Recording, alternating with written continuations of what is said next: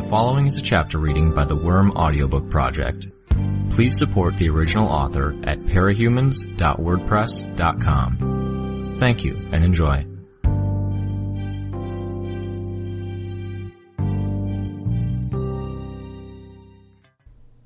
Arc 15, Chapter 9.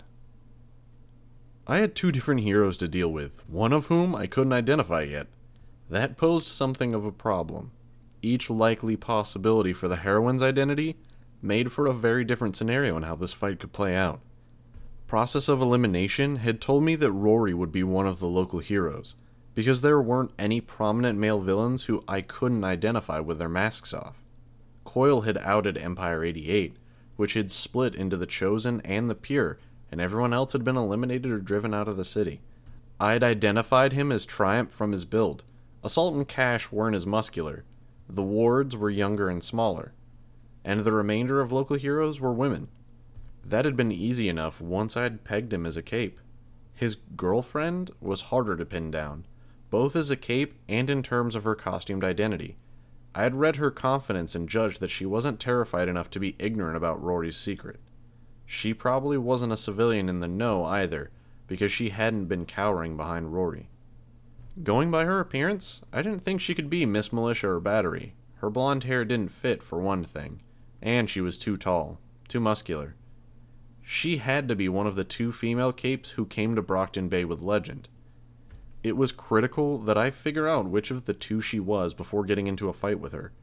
Prism was a duplicator who could consolidate into one body to get a temporary boost in strength, speed, and durability. Maybe other areas too. Fighting her would mean staying out of close quarters combat at any cost. Ursa Aurora, by contrast, summoned ghostly bears onto the battlefield. On a level, she'd want to fight like I preferred to, relying on her minions while staying out of the thick of things. Two possibilities, each requiring very different tactics to handle. I set my bugs on her and her alone in the hopes of forcing her hand. Atlas had returned to my side, and I made sure to collect Triumph's phone before climbing on. Triumph had picked up Trickster's limp body and was mounting a fighting retreat in the direction the heroine and his family had gone. He shouted again and again, controlling the magnitude, force, and breadth of each strike to hit the maximum number of bugs with just enough force that he was killing or crippling them without destroying the house. Walls of bugs pressed against the exits of the house. If they escaped before I got there, I wasn't sure I'd catch up. Triumph would be able to run faster than I could. Ursa Aurora could presumably ride her bears like Bitch rode her dogs, and Prism had the ability to move faster after consolidating her clones into one person again. If she didn't run faster than me, the little boost she got there would keep her far enough ahead. There was a family holding them back, yes, but there was also the possibility that there was a vehicle they could all climb into. I could maybe keep up while riding Atlas, but I wouldn't be able to mount a serious attack while doing so. I suspected the makeshift bug barriers wouldn't hold up. They wouldn't stand up to Triumph's shouts, and Ursa Aurora could summon her bears. That was if they didn't choose to just charge through. I needed more redundancies, more fallback plans. I began drawing out lines of silk at the lower half of the door frames, while gathering the bulk of my bugs in the upper halves. The question was, would they go through the doors, or would they settle for the windows? Would human habit triumph over slightly more abstract thinking? The heroine led the way, already under attack from hundreds of bugs.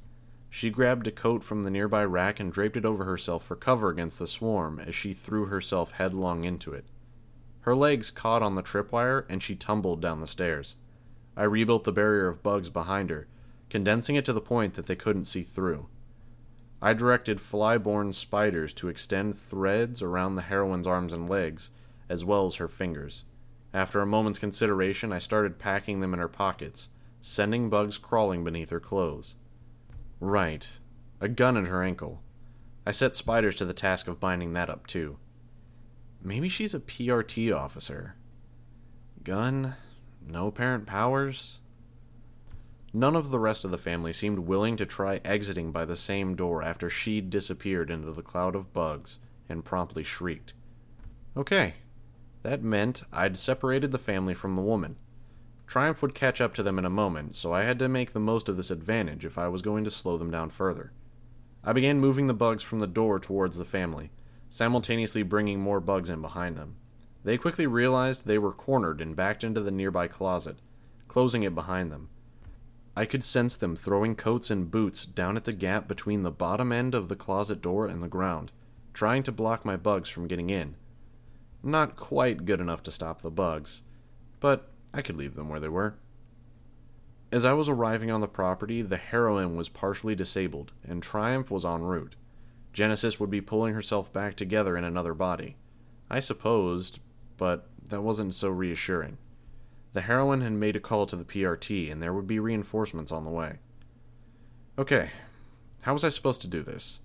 I had to deal with Triumph, but he was shutting down my swarm. I'd probably lose in a straight-up fight as well. Whatever damage my bugs were doing with bites and stings, it wasn't enough to bring him down. He'd kicked a long oak table that had to weigh 600 pounds at a bare minimum, sent it skidding across the room. There was no doubt he had some superhuman physique. That same advantage might be giving him the ability to hold out against what my bugs were doing. I was forced to scale up, to start injecting more than the trace amounts of venom, and I was all too aware of how easy it was to go too far or go over the top. Life would be so much easier if I didn't give a damn about other people's well-being. But I wouldn't be able to step up my attack without getting more bugs on him, and I wouldn't be able to do that without a different tactic. I began pulling my bugs out of the house and gathering them. By the time Triumph found his way to the hallway where his family was hiding in the closet, the bugs were almost entirely gone. There were too few bugs there for me to catch it, but someone in the closet must have made a noise because Triumph made a beeline right for them. He stopped when he saw the heroine outside the door, lying on the ground under a carpet of bugs. He said something to his family that was probably along the lines of, "Stay here," and headed for the door. He could see the human-shaped figures I'd molded out of bugs and positioned around the lawn, and proceeded to gun them down one by one. His shouts were short, on target, and devastatingly effective. The heroine was starting to get free. 2 additional versions of herself had appeared next to her, quickly searching out and cutting the silk cords that bound her. At least I knew who I was up against now. Damn it. Unlike Oni Lee, Prism didn't materialize her duplicates along with whatever additional baggage her original self had. None of the restraints and none of the bugs hampered her copies. Not to mention that her guns were probably free as well. I quickly directed Atlas to the roof and took cover in case she spotted me and decided to open fire. "Sam!" Triumph shouted. One of the duplicates turned to look at him, her eyes widening. She shouted, "Careful! Tripwire!" He jumped at the last second, hopping over the tripwire. Perfect. He landed on the stairs and stumbled. The entirety of his focus was on the tripwire, on the stairs beneath his feet, and on his attempt to keep him from falling down the stairs with his unconscious burden. During the Slaughterhouse 9 fiasco, it had come up that our species was pretty bad at looking up. I'd pulled bugs out of the hallway and from around the backyard and gathered them above the door, with airborne bugs helping by ferrying the slower-moving ones up to a higher vantage point. I gave the command at the same time that Prism shouted her warning, and the bugs dropped down onto Triumph's head. Bugs tended to be very durable when it came to falling from high places. It had something to do with the amount of air resistance when compared to their surface area or mass, something like that. Either way, it barely did any damage to my swarm when they fell to the ground. For Triumph, on the other hand, he was dealing with the sudden appearance of enough bugs that I could have formed 3 or 4 densely packed swarm clones from their number, on top of the fact that he was carrying Trickster, who had to weigh 130 or 140 pounds. It probably didn't help that he was standing on a staircase and was already somewhat off balance. The timing proved to be lucky for me. As strong as Triumph was, a strike at the right moment could still knock him off balance. I'd seen Alexandria do something like that to Leviathan, knocking something as big and horribly strong as the Endbringer to the ground. Blind and struck at an opportune moment, Triumph fell. I swept the bugs over him. There was no room for holding back or playing nice. I sent the bugs into his nose and mouth, into his ear canals, and biting at folds and crevices below the belt. I could have been squeamish about that, but that would require thinking in too much depth about what I was doing. I attacked his more sensitive areas, including the insides of his mouth, the sensitive edges of his nostrils, and the insides of his ears. Others stung and bit at his eyelids. Some of my capsaicin-laced bugs flew from my cover at the roof's edge to triumph in Prism. I directed them to the vulnerable mucous membranes of the eye, the nose, the mouth, and again, beneath the belt, the urinary tract and anus. The more important thing was to keep him from getting his bearings in dealing with the bugs. I wasn't sure I'd be able to catch him by surprise a second time. There was a secondary goal, too. We'd come here for a reason. If it came down to it, the mayor might change his tune once he'd seen his superhero son brought low. This was leverage. Prism was back on her feet alongside her 2 copies. I was forced to split my bugs among them. What rules did she follow in terms of consolidating? How did she pull back together, and what happened to injuries? I knew she could survive if 1 copy was taken out of action. If she had a knife wound on 1 body of the 3 she had active, did it stay? Or did the damage get divided to only a third of what it should be? Whatever abuse my swarm was inflicting on her, she wasn't activating or deactivating her power like I might if I had her abilities at my disposal. In her shoes, I'd be splitting, spreading out, then consolidating into the body furthest from the bulk of the swarm. My secondary goals would be getting to a vantage point where I could shoot down my assailant, if I assumed she'd use the same basic tactic against me. I began gathering bugs around myself for additional cover and for a potential counterattack. I swept some bugs over the surrounding landscape while I waited for her to either decide on a plan of attack or succumb to the bugs. No threat of imminent attack by Coil. It was spooky having that hanging over my head. I almost wish he'd attack already and get it over with. I couldn't be sure how she spotted me, but Prism turned my way. Maybe it was the size of the cloud of bugs I had around me. It was almost a good thing that I had her attention. I had to take her out of action as soon as superhumanly possible if I wanted to get Trickster out of here before the reinforcements arrived. She backed up, spreading out across the lawn. 1 copy swatted at the bugs that crawled on her, another was gagging and coughing from the capsaicin, but they seemed to be holding out remarkably well. 1 by 1 they started towards me, running across the lawn. I did what I could to obstruct and hamper them, but the rightmost copy slipped past the line of my bugs and bent down, the other copies snapping back into her body. She flashed with the light as she leaped with incredible strength. She arced through the air until she was higher than the rooftop, set to land in front of me. I sent the swarm forward to meet her, lines of silk stretched between them. If I could disrupt her landing or even push her back enough that she missed the roof. She split into 3 copies in midair. The swarm caught the central one and tangled it. It landed hard on the roof and rolled, falling a solid 20 feet to the ground, while the other 2 landed and skidded for a grip on the shallow slope of the building. An instant later, she split off a replacement third, surrounding me. Okay, this wasn't as bad as it looked. I had Atlas. Yes, she could shoot him, and me, out of the air, but I had an escape route, and this terrain suited me fairly well. The shingled roof had a shallow slope leading to gargoyles and gutters at the edges, but I stood at the roof's peak, giving me the steadiest footing. She was pacing, each of her copies slowly moving clockwise around me as they searched for a glimpse of me or some weakness. I was doing much the same, trying to think of an approach that would work here. What did I know about her? Prism was one of Legend's people, which meant it was very likely she was being groomed to manage her own team somewhere. Or she was considered effective enough to warrant fighting at Legend's side. She would be good, if nothing else. In a way, that was useful to me. Any points where I'd had the advantage would be pretty indicative of her limits and weaknesses, since I wouldn't necessarily have to account for mistakes, accidents, and idiocy on her part. She hadn't immediately opened with her duplicates. Why? Did she have a reserve of power she drew on? Some restriction on when or where she could duplicate herself? I'd seen her fight alongside Battery when they'd been tackling Mannequin. They'd paced the fight so each of them took turns.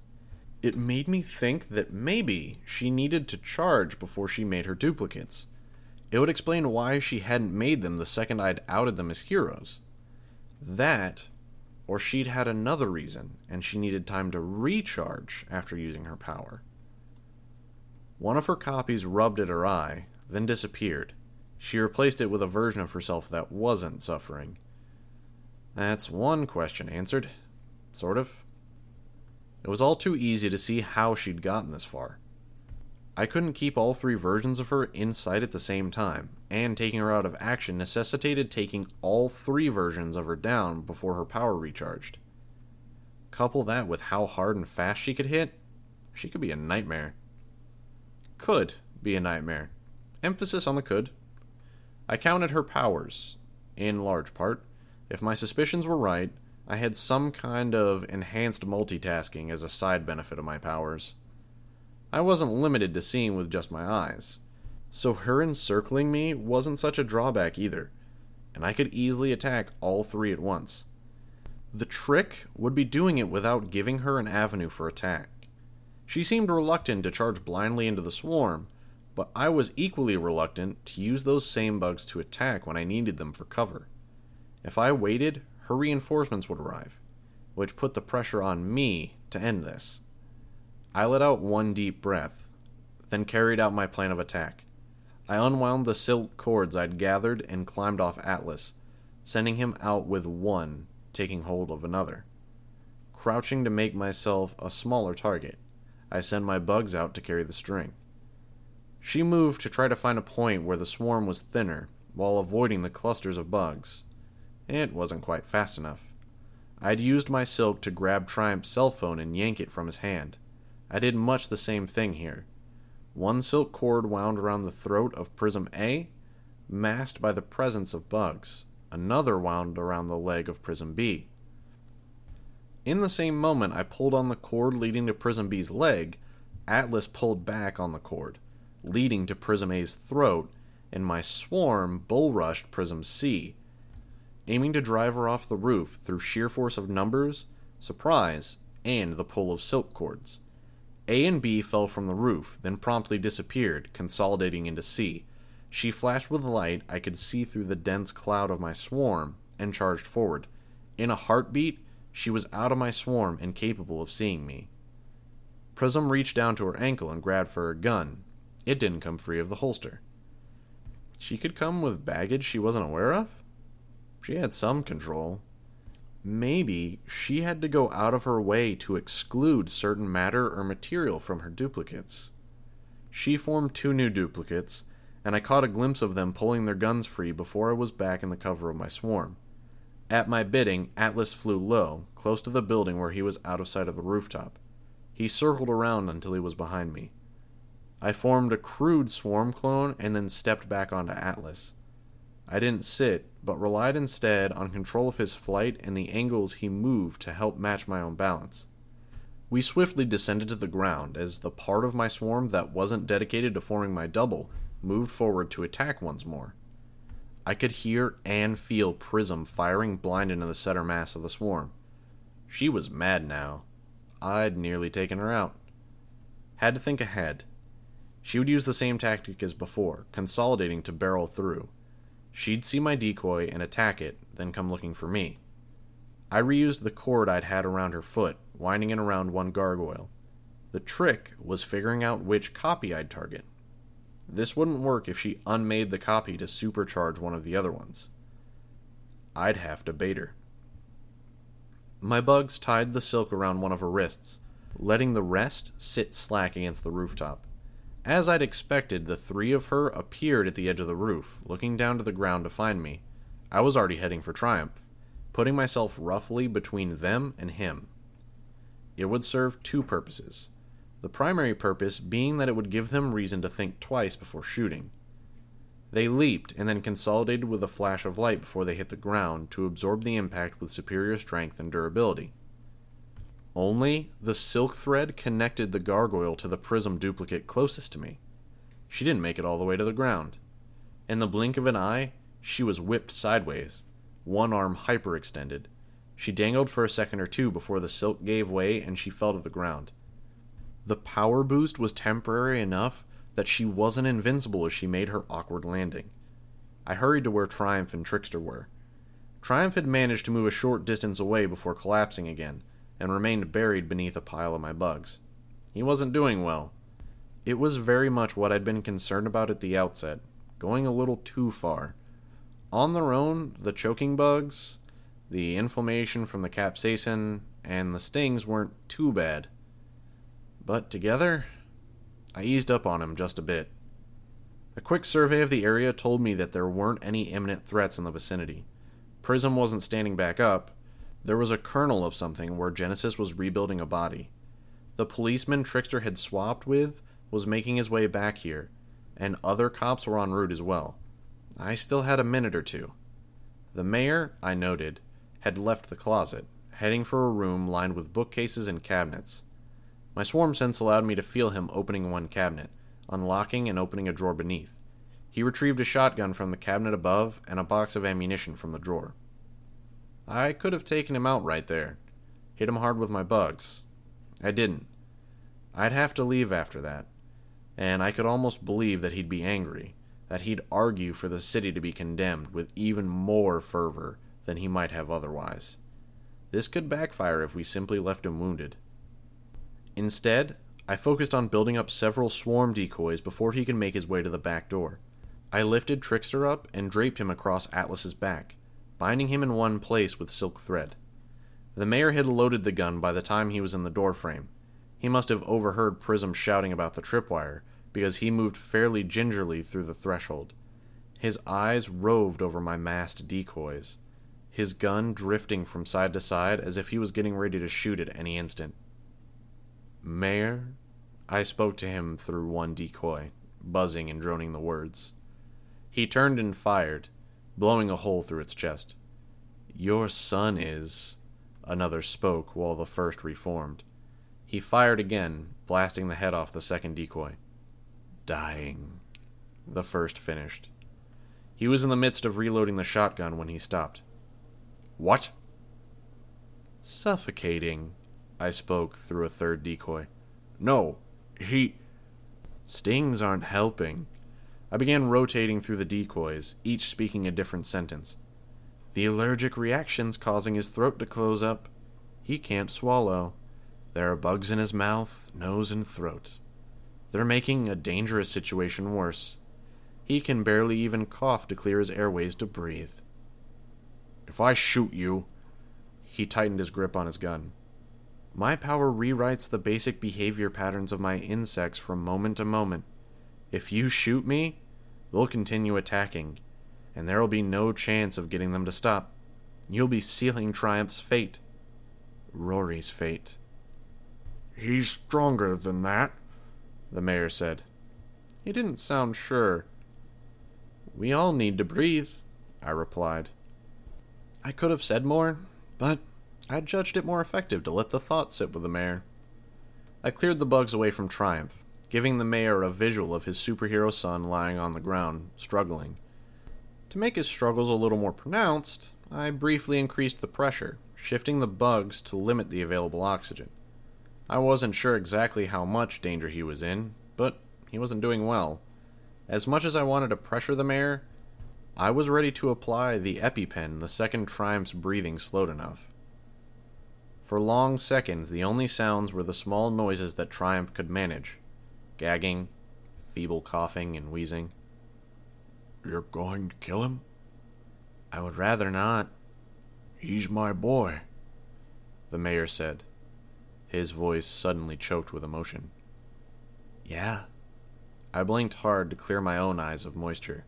I couldn't meet his eyes. I focused my attention on Triumph instead. "I only ever wanted what was best for him. I didn't want this. Please." I couldn't muster a response. "Please." This time, I thought maybe I could have said something to him. I deliberately chose to remain silent. "Hey!" he roared, raising his gun, cocking it. "Don't ignore me!" Triumph coughed, then his chest heaved. I forced a bug down his throat to check, and found it almost entirely closed up. I moved the bug away so it wouldn't block the already limited airway. "He's almost stopped breathing," I said, almost in shock at what this had come to. I'd been so preoccupied with prison, I'd pushed things just a bit too far. I'd allowed my bugs to sting him because he was tough enough to take it, but I'd forgotten to account for the other variables. The pepper spray and the reduced air volume thanks to the bugs in his nose and mouth. I looked at the mayor and found his gun pointing at me. I spoke with my own voice. With a calmness that caught me off guard, I said, "It's not too late." The voice of the 60-ish man who could address whole crowds with conviction and charisma sounded painfully feeble as he spoke. "CPR?" "Yes, but primarily this." I drew an EpiPen from my utility compartment and held it up. "Do you know how to use it?"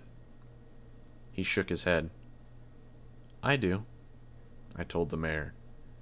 Even as I was painfully aware of Triumph's slowing struggles, his body swiftly growing weak in the absence of air, I waited. "Use it!" Again, I didn't move. I didn't respond. I saw Triumph's hand close into a fist and then stop. A person can hold their breath for roughly 2 minutes. He's still almost breathing. But how much breath is actually getting in and out of his lungs? "Use it!" The mayor threatened me with a motion of the gun. "We both know you can't use that. I'm the only one who can save Rory." He sounded more like he was trying to convince himself than me. "There'll be instructions. And if I break the needle in my death throes? Or if I drop it and you can't find it in time to read the instructions and deliver it? Or if a stray shell fragment hits the needle?" The mayor's voice was a roar. It was as if he would will me to act by sheer emotion and volume. "He's not moving. He's dying." I know. Seconds passed.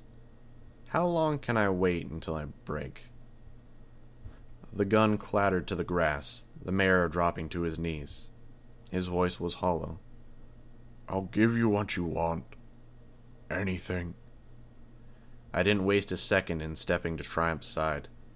I tilted his head to establish the airway, swept my fingers and bugs through to clear away the worst of the blockages and mucus, and then pulled his pants down. I stabbed him in the thigh with a pen. I couldn't afford to stay.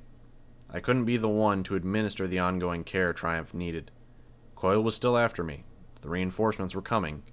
And I wasn't sure I could bring myself to leave if I stayed much longer. "Do you know how to give CPR?" I asked. "No, but my wife." "Bring her here. Hurry." He practically crawled on all fours in his hurry to get up the stairs and up to where his wife waited in the closet. "Sorry," I murmured to Triumph. "I didn't want this to go this far." He wheezed, a strangled squeal. "Yeah," I told him. "I know." The older woman bent over her son and began administering CPR. I watched a few seconds to ensure she was doing everything right.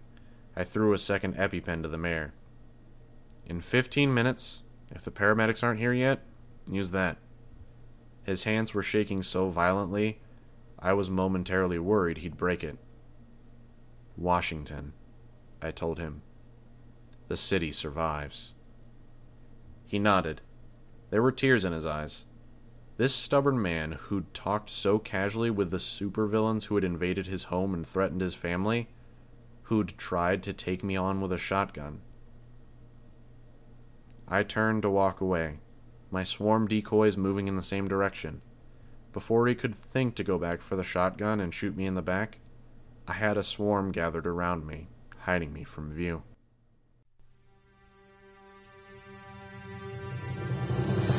Hi, this is NSPB. You just finished listening to a chapter from Arc 15, Colony, from the web serial Worm by J.C. McCrae. This production is brought to you by the Worm Audiobook Project. If you would like to know more about us, or to volunteer your own services, please check us out at audioworm.rein-online.org. You can download or listen to every chapter directly from our site, or you can find us on iTunes or any podcast app under Worm Audiobook. Thank you for listening.